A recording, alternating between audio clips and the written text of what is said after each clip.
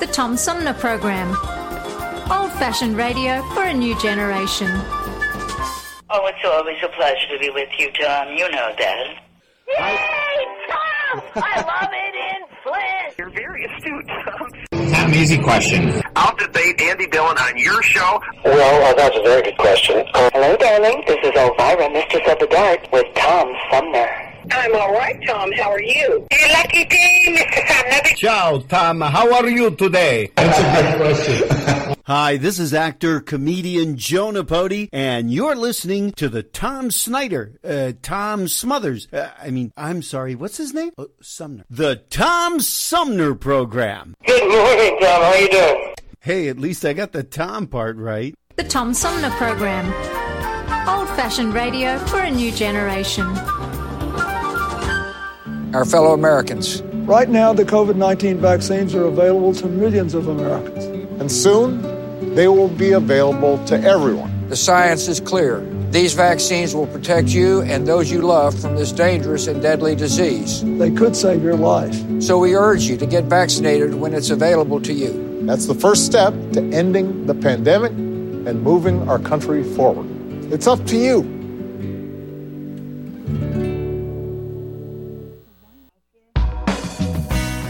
MTA Flint is nationally recognized for continually seeking to provide sustainable, reliable, and cost-efficient transportation for individuals throughout the region. Through work-related and non-emergency medical transportation and Your Ride services, MTA is moving people with future and alternative fuel technologies. More information about MTA Flint and specialized services is available at mtaflint.org. Hi, this is Gretchen Whitmer, and you're listening to the Tom Sumner Program.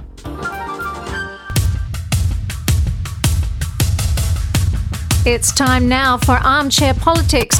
Join host Tom Sumner for this weekly reality check on current events in local, state, and national politics, and the real issues that really matter. You too can be part of Armchair Politics. Find us on Facebook. We let the dogs off their leash. Stay tuned, because it's on now.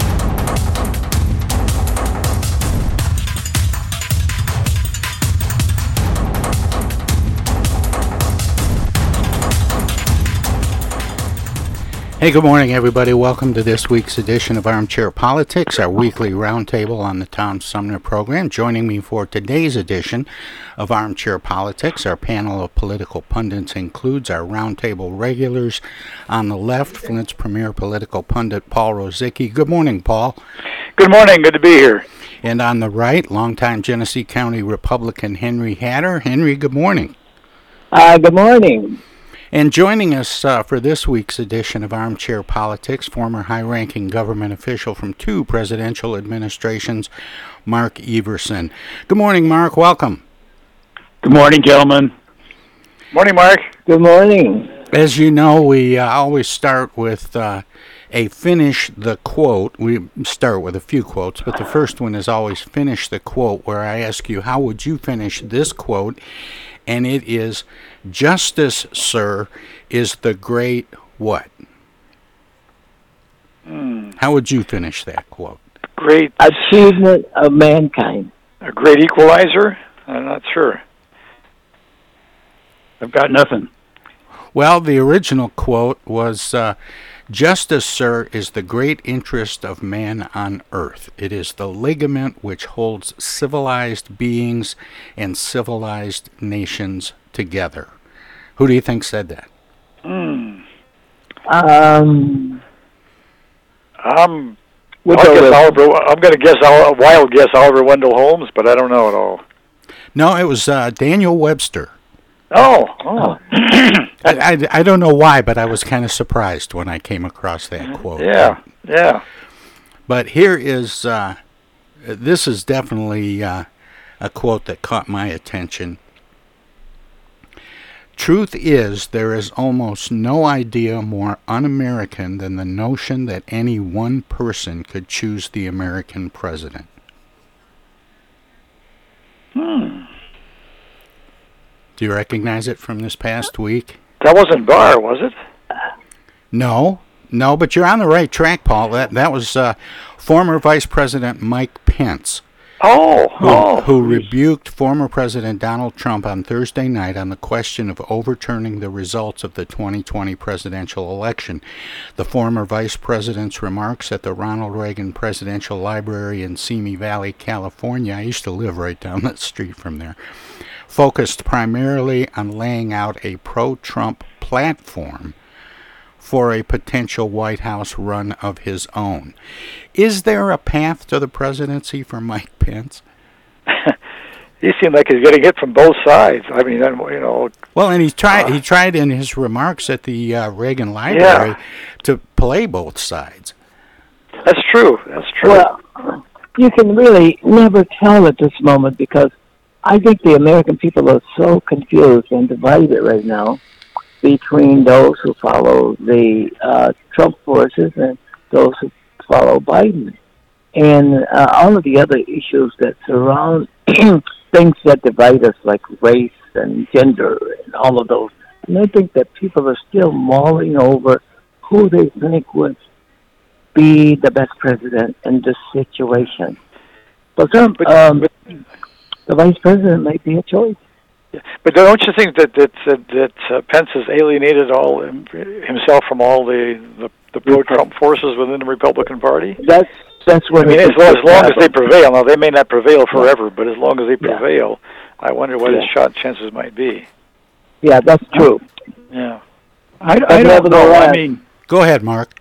I was just going to say, I think we know all the bad things about Mike Pence, and whereas there are a lot of other folks who are going to contest for the nomination on the Republican side, and they'll get swatted down in time. And, you know, he may just be left standing there at the end as sort of a Biden-like figure. I mean, nobody liked Biden, but look what happened. That's a good point. That's a good point, yeah. So, and I just don't know. It's easy to underestimate him, is what I would say. And he seems to... Look, I still have a condo in Indiana. I lived in Indianapolis, and as Tom knows, I served Mitch Daniels in his cabinet department. Pence was about to be ridden out of town on a rail when Trump picked him up to run, because remember they had the religious debacle where even the state chamber of commerce was turning against him. He was going to lose. I remember that. Yes.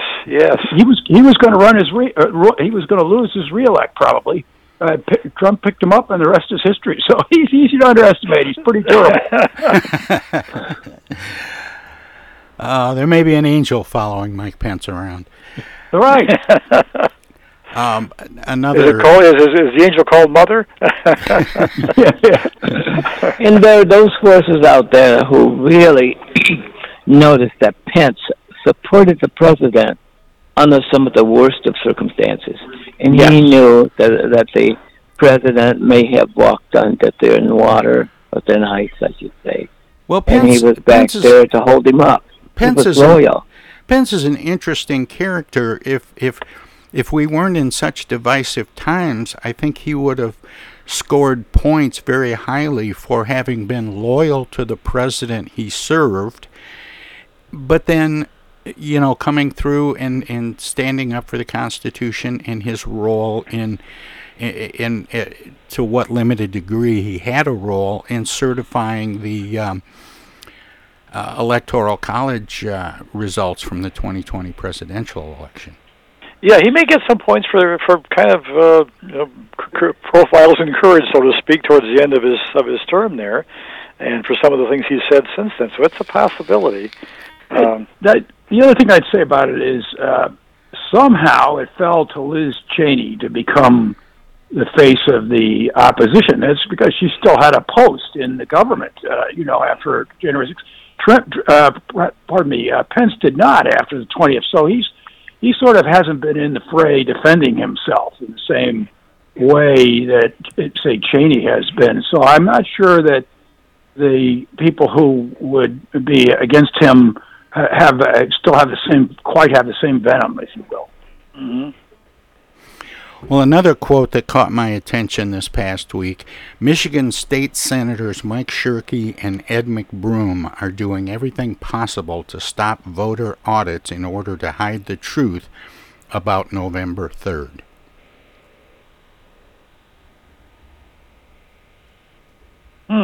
Any thoughts? I'm trying to think. Whitmer. No, that was... How about Tucker Carlson? No, that's a good guess, though. Former President Donald Trump took aim at two Republican Michigan lawmakers in a statement issued Thursday after a report led by Senator Ed McBroom, a Republican from Vulcan, Michigan, debunked several false claims surrounding the results of the 2020 election. Do you think the former president's remarks will have any impact on political plans for either Shirkey or McBroom? They may incidentally impact them, but I don't think directly, Yeah, I don't think in the long term it'll have any long-lasting impacts. In part because there's so many comments coming out of Trump. I mean, I look at my email and I seem like I get something almost every hour about something like that. So I really wonder how long-lasting it'll be. Well, and those remarks were made in what was being billed as the launch of former President Donald Trump's revenge tour.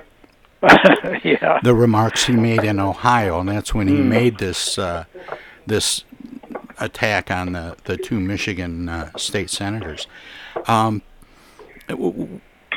If it doesn't have much of an impact on Shirkey and McBroom, what does it say about the future of the Trump revenge tour? I think in some ways, to the extent that it's been labeled the revenge tour, that may diminish it in some way. And as I say, as I look at some of the comments I get frequently in my email from that Save America Pact, it does sound like a revenge tour and sound like an angry person still lashing out about what happened last November.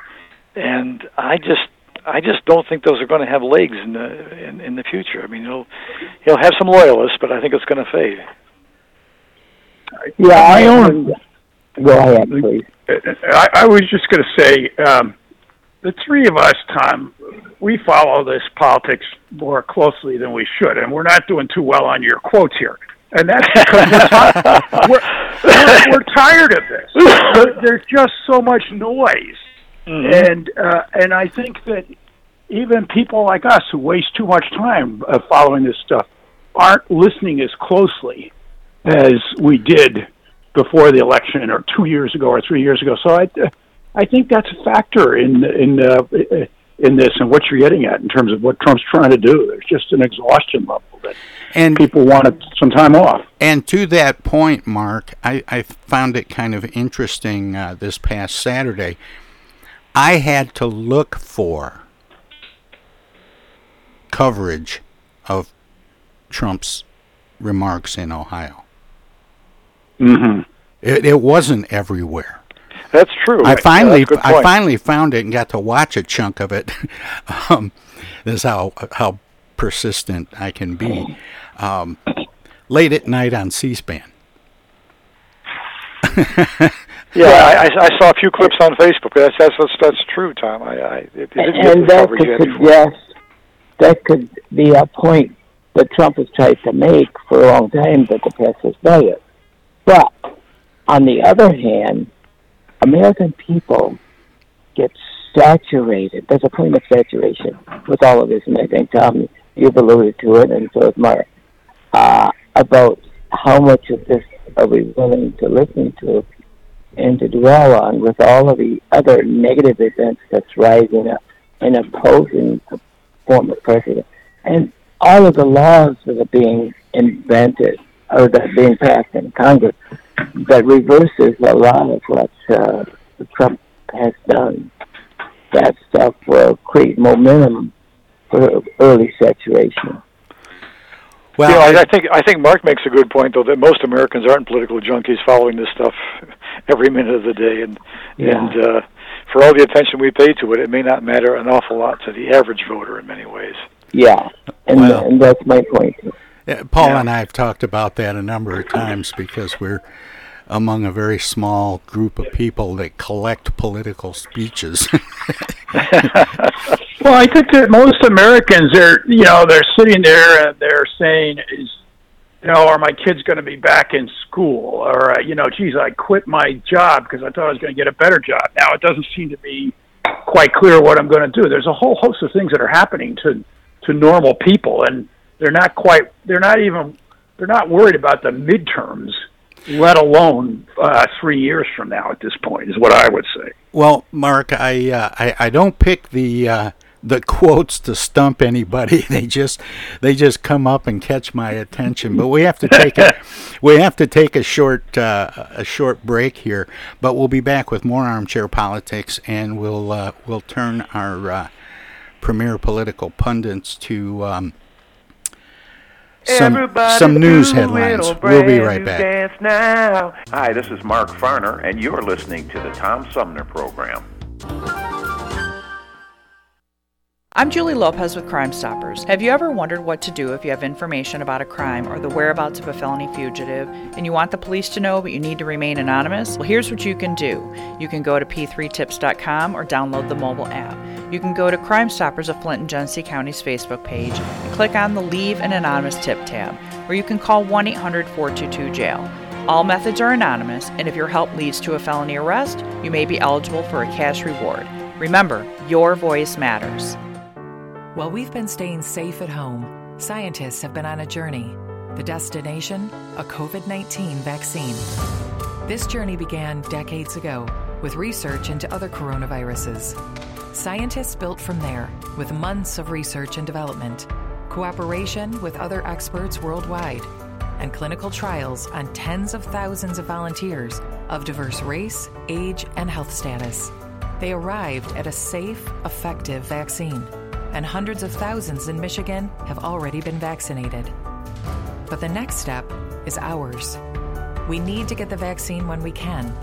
Keep wearing masks correctly and taking precautions until we reach our destination, freedom from COVID-19, and getting back to the lives we love.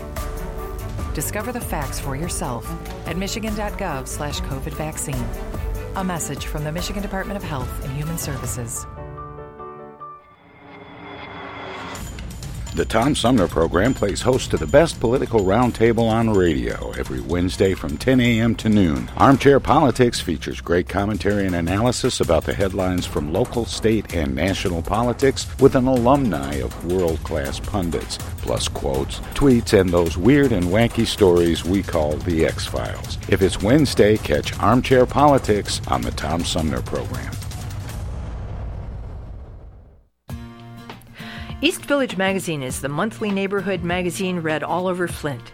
With support from grants, donations, and advertisers, East Village Magazine's talented local writers give you an in-depth look at local news, issues, and people that make Flint, Flint. Copies of East Village Magazine are available at many of your favorite shops and restaurants around Flint or online at eastvillagemagazine.org. East Village Magazine, community-focused and community-supported. Discoveries. They happen when we least expect them, in places we thought we knew. And discoveries have a way of teaching us a little more about ourselves along the way. Welcome to Flint and Genesee County, where up north meets down south. Home to Michigan's largest county park system and a vibrant culture. A place filled with discoveries we've yet to make, throughout acres of beautiful lakes, wetlands, and woods, and in the diverse city beyond. Where the uplifting melodies of gospel choirs fill the air, where the work of renowned artists color the galleries and museums, where the fresh fruits and vegetables at the downtown farmers market awaken our senses, and where the cultural center and planetarium broaden our view of the world. Let's spend a few days enjoying the wonders of Flint and Genesee County, where the joy of discovery is pure Michigan. Your trip begins at michigan.org. Technical assistance for the Tom Sumner Program is provided by Swiftlet Technology, engineering and IT services at swiftlet.technology. I know of a place where you never get harmed, a magical place with magical charms. Indoors, indoors, indoors. Take it away. Hi, this is Deb Cherry, Genesee County Treasurer, and you're listening to the Tom Sumner Radio Show. And welcome back, everybody. Armchair Politics continues on the Tom Sumner program with our roundtable regulars, Paul Rosicki and Henry Hatter, joined by Mark Everson. The Flint City Hall building partially reopened on Monday. As part of the city's reopening plan, offices will be open from 9 a.m. to 1 p.m. Monday through Friday. Customer service, assessor's office, building and safety, office of public health, and City Hall front desk will all see members of the community. All other City Hall offices remain open and can be reached via phone. According to a news release from the city, the walk-up customer service window remains open from 9 a.m. to 5 p.m. weekdays. Residents can enter City Hall through the main entrance on South Saginaw Street or the entrance to the South Building on East 7th Street. Hours of operation will expand soon, the release said. This is the second time City Hall has partially reopened during the pandemic. The last time, in August 2020, the city closed again 2 months later due to a spike in COVID-19 cases. How close is Flint City Hall to returning to normal?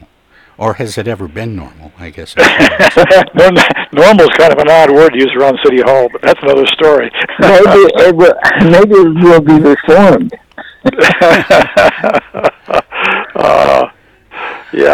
We'll see what normal looks like.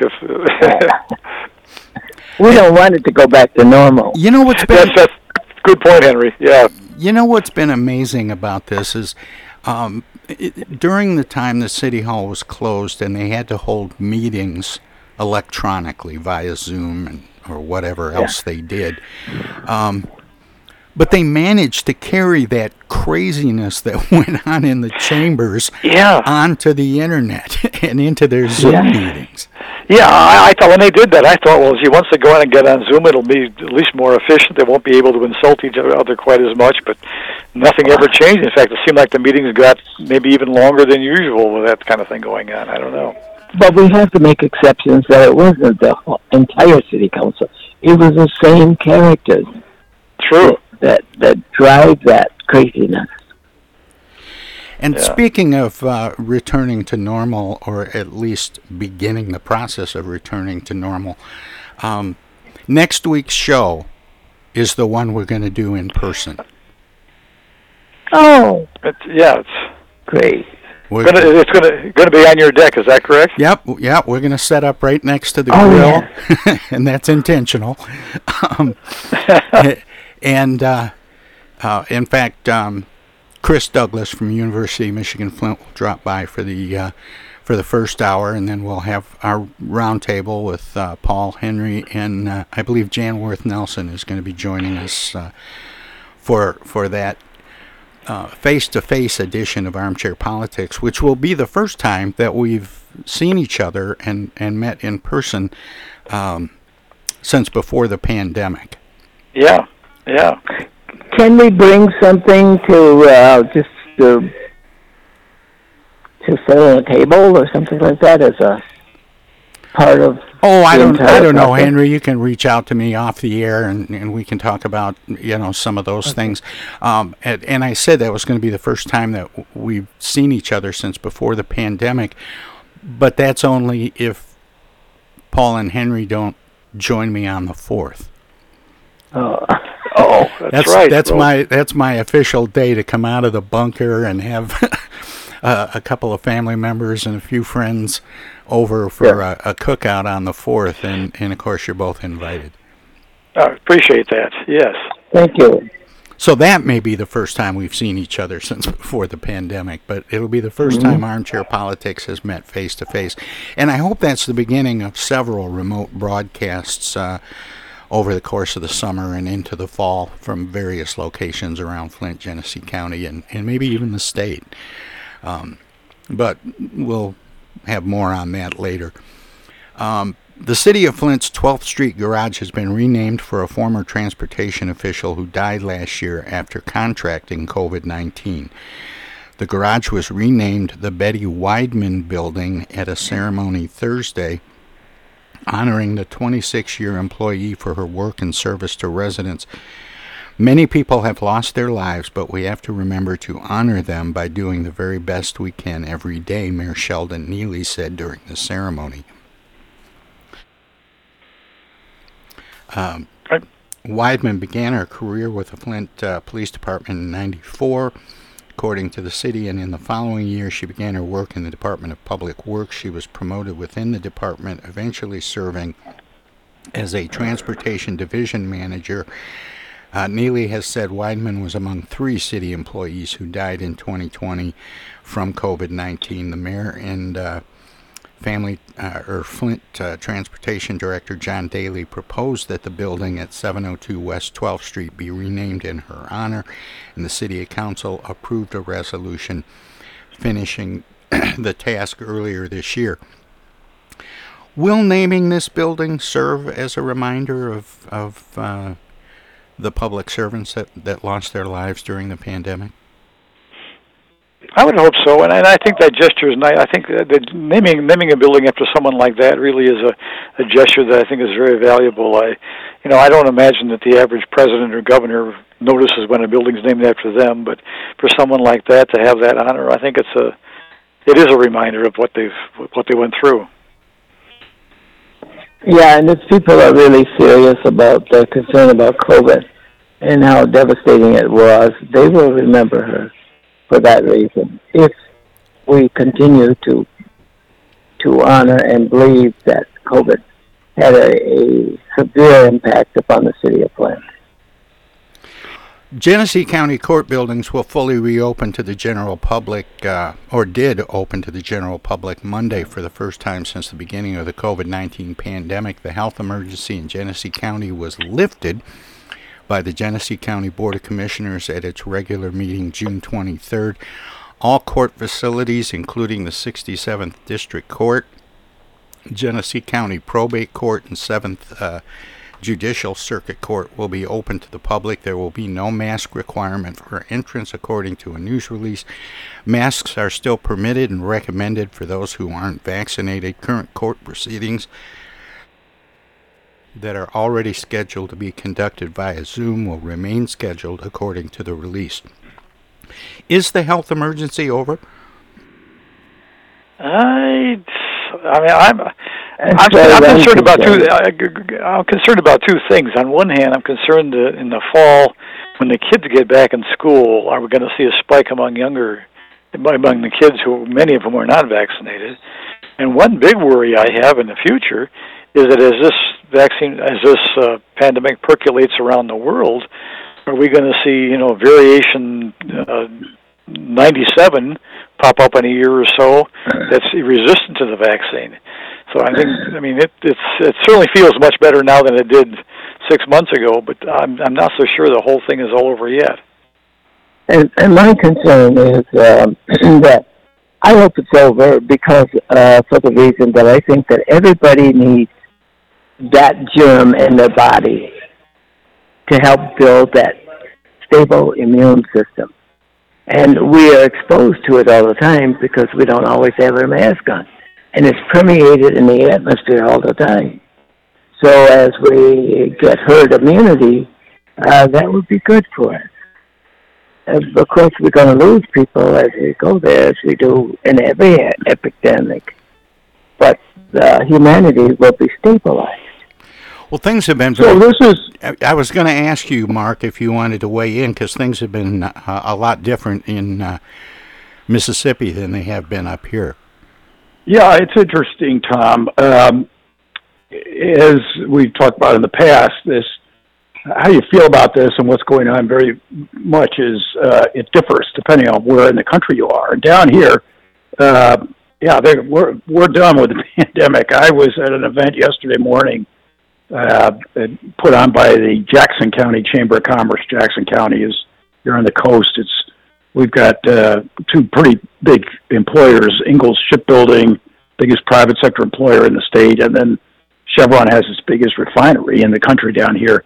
And there was a reception for the new president of Ingalls, a woman engineer, University of Michigan graduate, actually, who's been with the company down here for over 20 years. And there were 150 people there at the Pascagoula River Audubon Society. Very nice sort of event. But there was one person who had a mask on, one person. And we have the lowest vaccination rate in the country. And I guarantee you, I don't know, I'd be shocked if more than 70% of the people in that room had actually been vaccinated, even though it was, it's skewed. These were people who work for Ingalls or who are business leaders or others. So it's skewed more towards people who probably would get vaccinated. But down here, things have changed, and people are have gone back to their life as it existed before March of last year. Yeah, well, you get that feeling around here. I was at a restaurant with some friends last night, and it's always a quandary for me whether I should or shouldn't wear the mask. I've been in the habit of wearing it for so long, and I put it in my pocket, but sometimes I'll put it on when I go into a store. Other times I don't bother. And I would say, on average, and at least last night in the restaurant, 2/3 of the folks did not wear masks. A few people did, but most of them did not. It was a very small restaurant. But down here, Paul, people say, look, well, if you got vaccinated and then you're wearing the mask, you're hurting the cause of getting vaccinated. Because people say, well, what's the point of getting vaccinated if I still have to wear the mask? Yeah. See what you're saying. Yeah. Well, here's one that I've been looking forward to bringing up because it's just one of those real quirky things that happens. A woman who won an election in a Genesee County community should have been scratched from the ballot for failing to indicate that she's a U.S. citizen, the Michigan Court of Appeals said. Months later, no one is trying to remove Sherry Moore from the city council in Goodrich, southeast of Flint, but the appeals court judge, Mark Lechana, exceeded his authority when he overruled election officials and put her on the November ballot. We conclude that the issue is a matter of public significance. Finally, it is clear that the trial court is in need of guidance, the court said in a 3-0 opinion. Moore had been disqualified by the Genesee County Election Commission after failing to check a box about citizenship on her official paperwork. Lechana erred in apparently characterizing plaintiff's omission as a very small error, the appeals court said Thursday. In fact, as the Michigan election law makes clear, it was a critical error that rendered plaintiff's document facially invalid. Nothing in the law allows the affidavit to be fixed after the filing deadline, said Judges Amy Krause, Kathleen Jansen, and Michael Kelly. Should there be a do-over via special election, or should her seat be forfeited? What strikes me as strange is it seems like that particular question about the citizenship seems to have caused many candidates to fall by the wayside. I think I've seen the form that they fill out. It doesn't seem like it's a particularly minor kind of point, but I'm surprised how many candidates, almost every election, fail to check that. And almost it seems like with some regularity we hear cases like this where a particular candidates fail to check that box, even though they were citizens, just didn't bother to check it, and they get bounced off the ballot and they end up in court, and sometimes they get put on, sometimes they get kicked off. I don't know what it is about Genesee County voters or candidates who tend to make the same mistake over and over again. I'm sorry, what are you asking, Tom? I'm not quite sure I understand. Are you saying that she should be kicked off, but then the seat should just not be filled, or what are you asking? No, I'm saying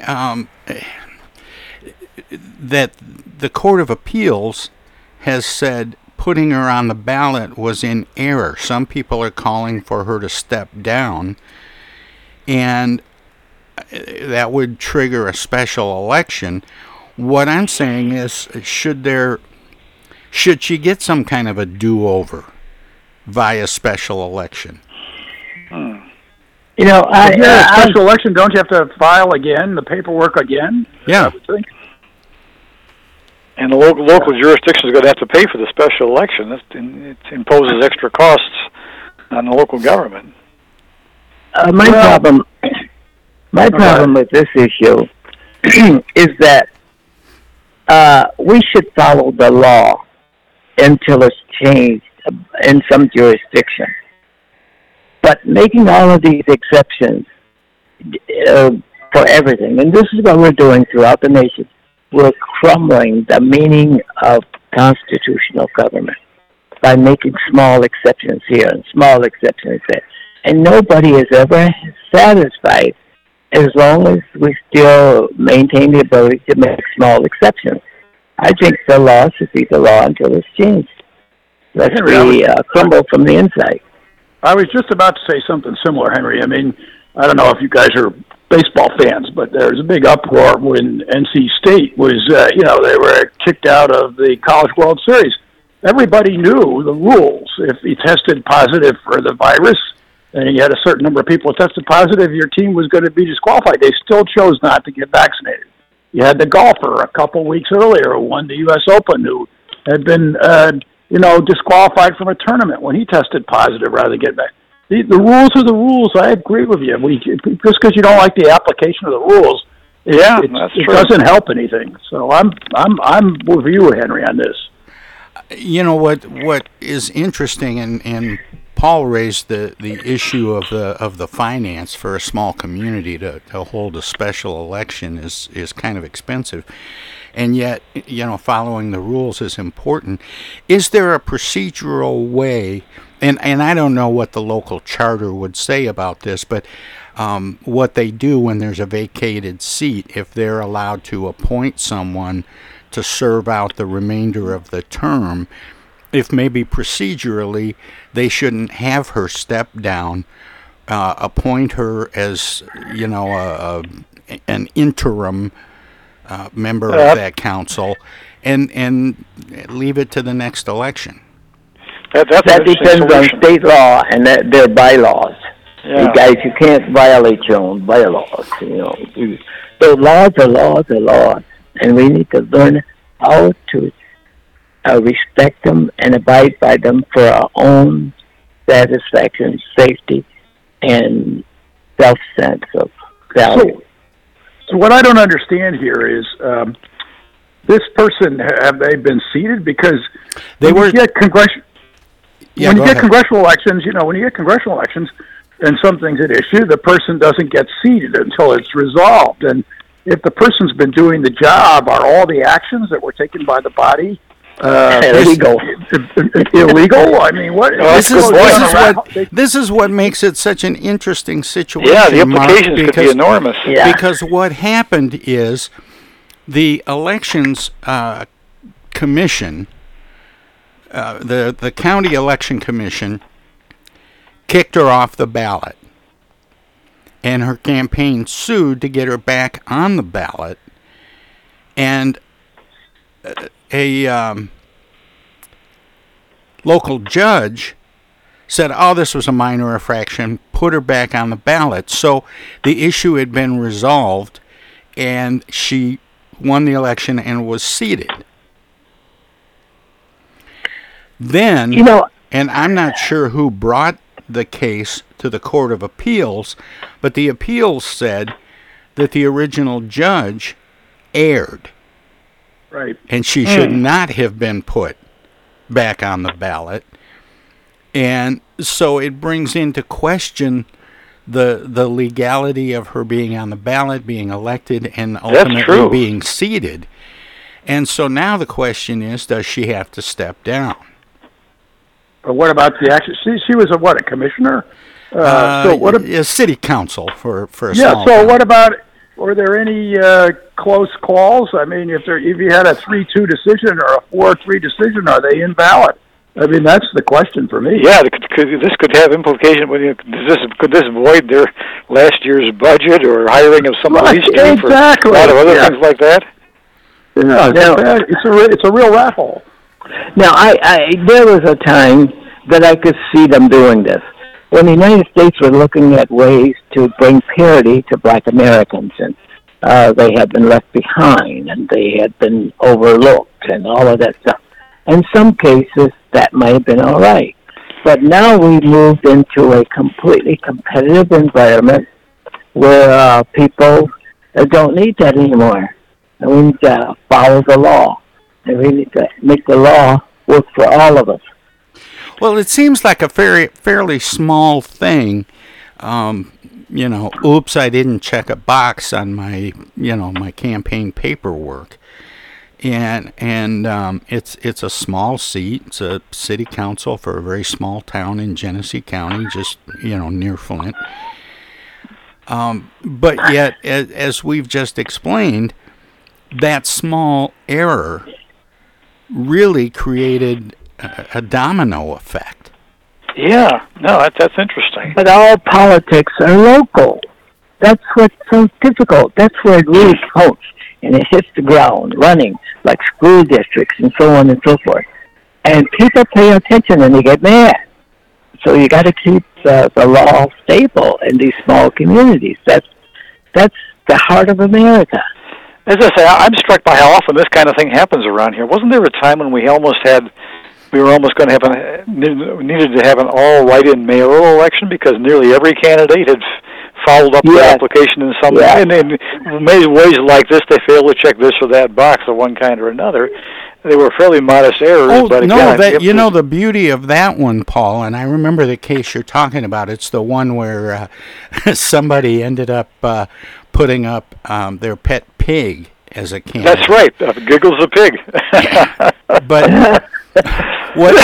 But the error there was that the city clerk gave the candidates the wrong filing date. Yeah.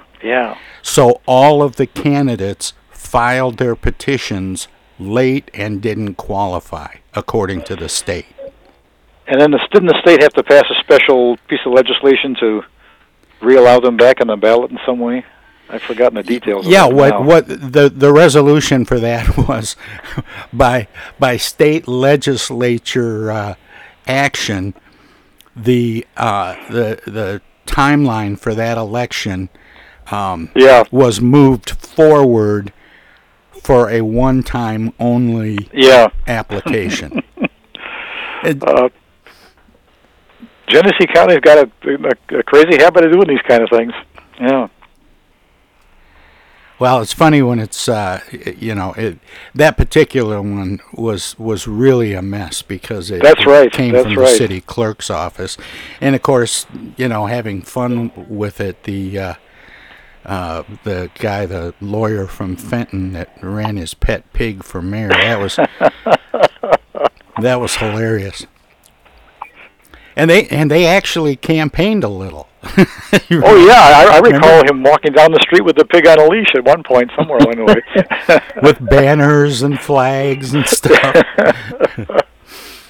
Well, anyway, we've got to take a break there, but we'll come back. We'll move from Goodrich to Lansing and talk about some state things before we move on to the national news and the X-Files. You're listening to Armchair Politics on the Tom Sumner program with our roundtable regulars Paul Rosicki and Henry Hatter, joined by Mark Everson.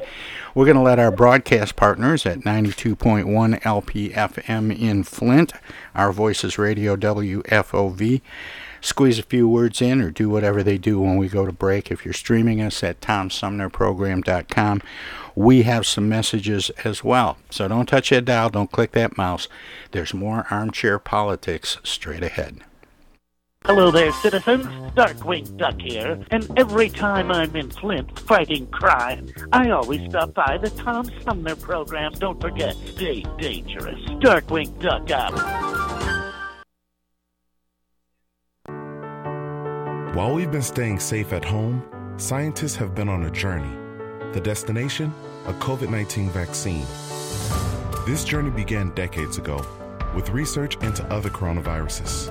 Scientists built from there with months of research and development, cooperation with other experts worldwide, and clinical trials on tens of thousands of volunteers of diverse race, age, and health status. They arrived at a safe, effective vaccine and hundreds of thousands in Michigan have already been vaccinated. But the next step is ours. We need to get the vaccine when we can, keep wearing masks correctly, and taking precautions until we reach our destination, freedom from COVID-19, and getting back to the lives we love. Discover the facts for yourself at michigan.gov/COVID vaccine. A message from the Michigan Department of Health and Human Services.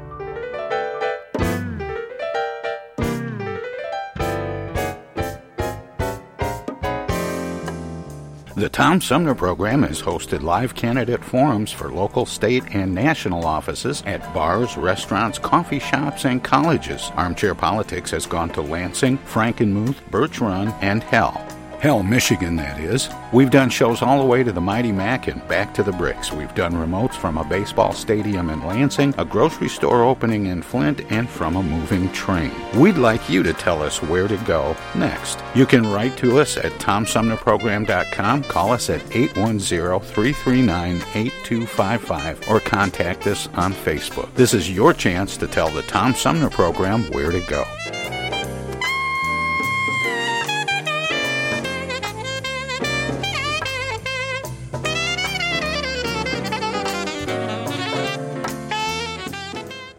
Say, objection. I object. I object to that, Your Honor. Oh, hi, Mom. What's up? Dana, what are you doing? Oh, just Attorney General stuff. Listen, I have a legal question. What is it, Mom? I just got a call from the water company. Apparently, your father has not been paying the bill. I guess they're going to turn the water off because we owe more than $1,000 now. Can you believe it? Actually, I can't. So listen, we just have to send them $200 in Edible Arrangements gift cards, and that will keep the water on. Now, here's the legal question. What is the website for Edible Arrangements? Mom, it's an imposter scam. Imposter scam. Is that .com or .edu? No, the call was a scam. Scammers will pretend to be a government agency or a utility company or someone else you might do business with. A big red flag is if they tell you that you can pay them using gift cards. So when in doubt, ask for the information to be sent to you in writing. And never give a caller or someone you don't know your personal information or your money. If you do suspect an imposter scam, report it to my office at mi.gov/AG complaints. Okay, all right. And Dana, where do I file a complaint that my daughter hasn't visited in over a month? Does your office have a website for that? Okay, Mom, I'm hanging up now. I'm Michigan Attorney General Dana Nessel. Visit mi.gov/AG complaints for your connection to consumer protection. This is U.S. Senator Gary Peters, and you're listening to the Tom Sumner Program. And welcome back to Armchair Politics on the Tom Sumner Program, featuring our roundtable regulars Paul Rosicki and Henry Hatter, joined by Mark Everson. Governor Gretchen Whitmer vetoed two bills Friday that would have created a new tax credit for businesses that purchased personal protective equipment during the pandemic. The governor said she vetoed the legislation due to the nature of how the expense would have to be funded.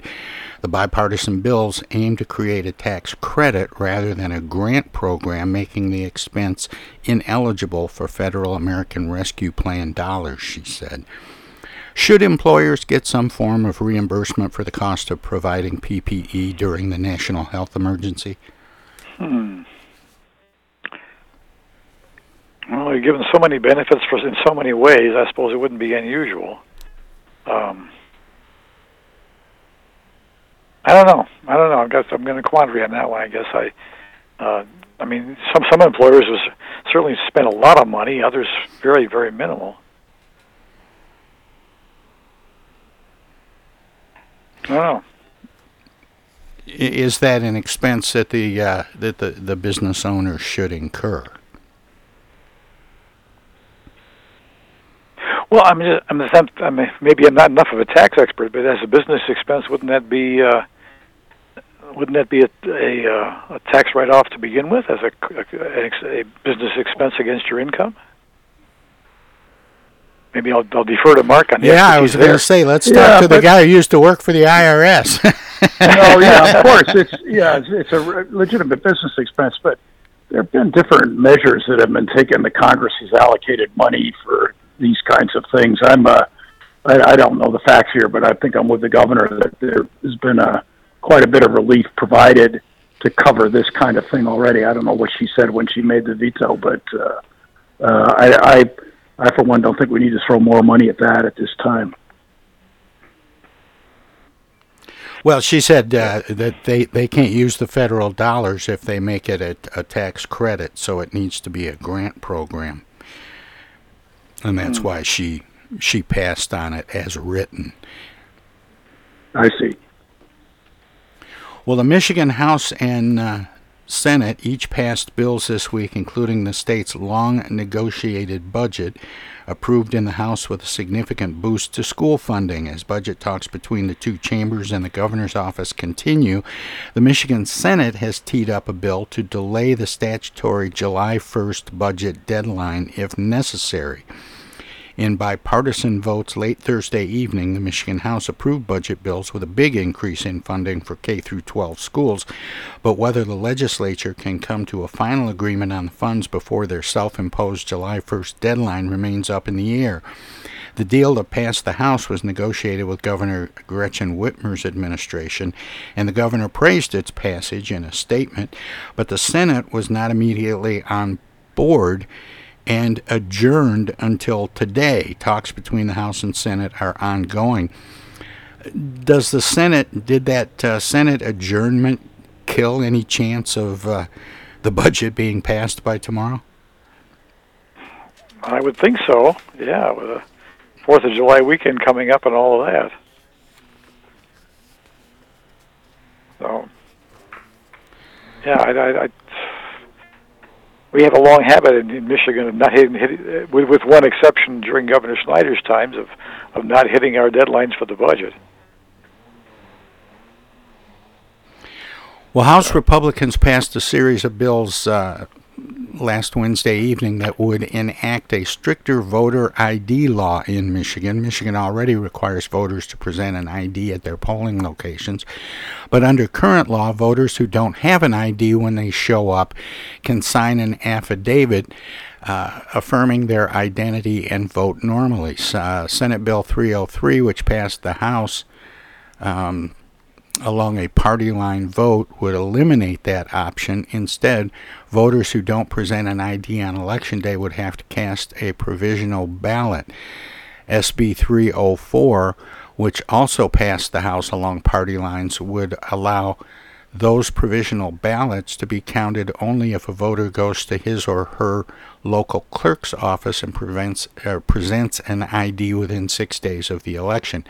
Earlier versions of the bills were passed in the Senate June 16th. The two bills have been returned to the Senate. The affidavit option is rarely used, but voting rights advocates say it helps ensure voters without an ID can still exercise their right to vote.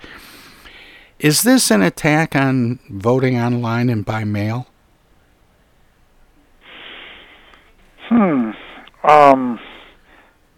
Is this going to require an ID for mail-in absentee ballots, or is this just for the in-person folks who don't have an ID?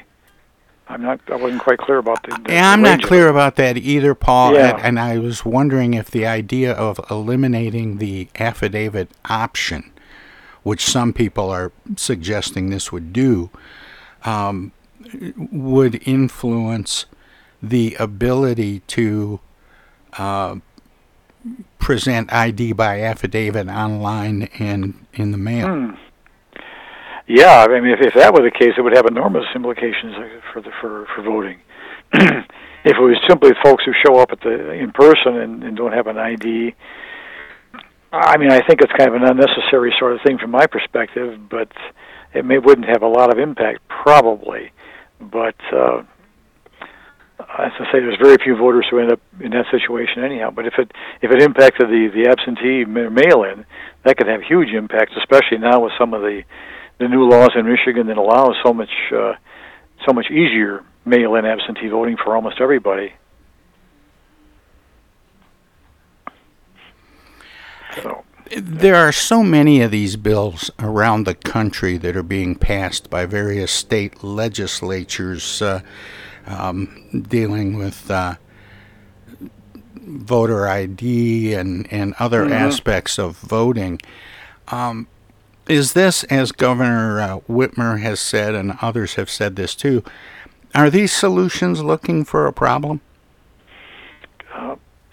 For the most part, that's my view. Yeah, I mean, the evidence of voter fraud was so minimal that there was no evidence that it changed any significant elections. And what strikes me too is to take a look at the voter fraud issue. The few cases there were fairly bipartisan. There were probably as many Democrats as Republicans doing it, and as I say, it seems to have had extremely minimal impact on the election. Where there was no serious evidence of systematic voter fraud in any large quantities at all. And the ones that were out there were just kind of these quirky cases where somebody tried to vote twice or vote for a dead relative or something of that nature, and they were caught. I do think these are real issues in the sense that there is a growing frustration. A lot of it, to me, comes down to the technology. There's a distrust of the technology. You don't have to go any further than this morning. And the fact that now in New York City they're saying there are 150,000 votes that shouldn't have been included in what they released yesterday. I don't know if you guys have seen this story, but they had the ranked choice election, and they released some numbers yesterday, and then they realized that they had some test ballots, 150,000 I think it was, that had been used to test the system, the software, but they had somehow included them in the results that they issued yesterday, and then they're going to have to reissue it. There's just a lot of unfortunately, more and more manipulation of data and the problems and a general, hacking and everything else. I think people are, even though I agree clearly, Barr said it, everybody said it, the election results last year should not have been overturned. And it's right, there's substantively at this point, you can't say that there's been a bad election result. But I think people say, we got to get this right, we got to get the data right, we got to get the identity right. And unfortunately, that this distrust, the lack of comfort, let's say, is being exploited by some who are trying to exclude certain voter groups. That's very unfortunate, I would say. But I think the issues of the distrust of data and you can't go in and write your name down. You can't see the ballots in the same way that you might have years ago. I think the whole thing has kind of gotten out of hand. I'm not being very articulate about it, but I think that's in the mix somewhere. Yeah, I think you're right. I think there's a concern that that so much of this process has been computerized that less people are actually involved in the final numbers. It used to be like you were talking about, Mark. Everybody filled out a paper ballot, and then all those paper ballots were taken to a room, and there were a whole bunch of people in that room, and they went through the ballots and counted, and they got some results, and there was there was a paper trail for that. And now, with so much of it being done digitally, it's hard to go back and recount those things if there's a question. That's it. And there's not a person in America. Look, you just ran a PSA for the Attorney General's office for people calling and scammers, and there's not a person who hasn't gotten some bogus email link that they shouldn't open, and people are just worried about the integrity of things, and I think that's one of the drivers here. Yes, is it being exploited? Yes, have there been problems thus far that would overturn elections? No. But, we were the FBI looking at the Russians trying to manipulate the election last time. That was pretty clear they did that. So there are potential problems out there, and it's that we've got to get this right. We do have to get it right. And I think trust in the system in general has been weakened. I mean, in so many systems, whether it's local, state, or national, have been weakened, and maybe the elections are part of it. We really have lost trust in an awful lot of those things that we assumed were typical or normal for the longest time. All right, we'll take a short break for top of the hour ID, and we'll return with the second half of Armchair Politics. Straight ahead. Hi, I'm Alexander Zonjic. Don't touch that dial. You're listening to Tom Sumner.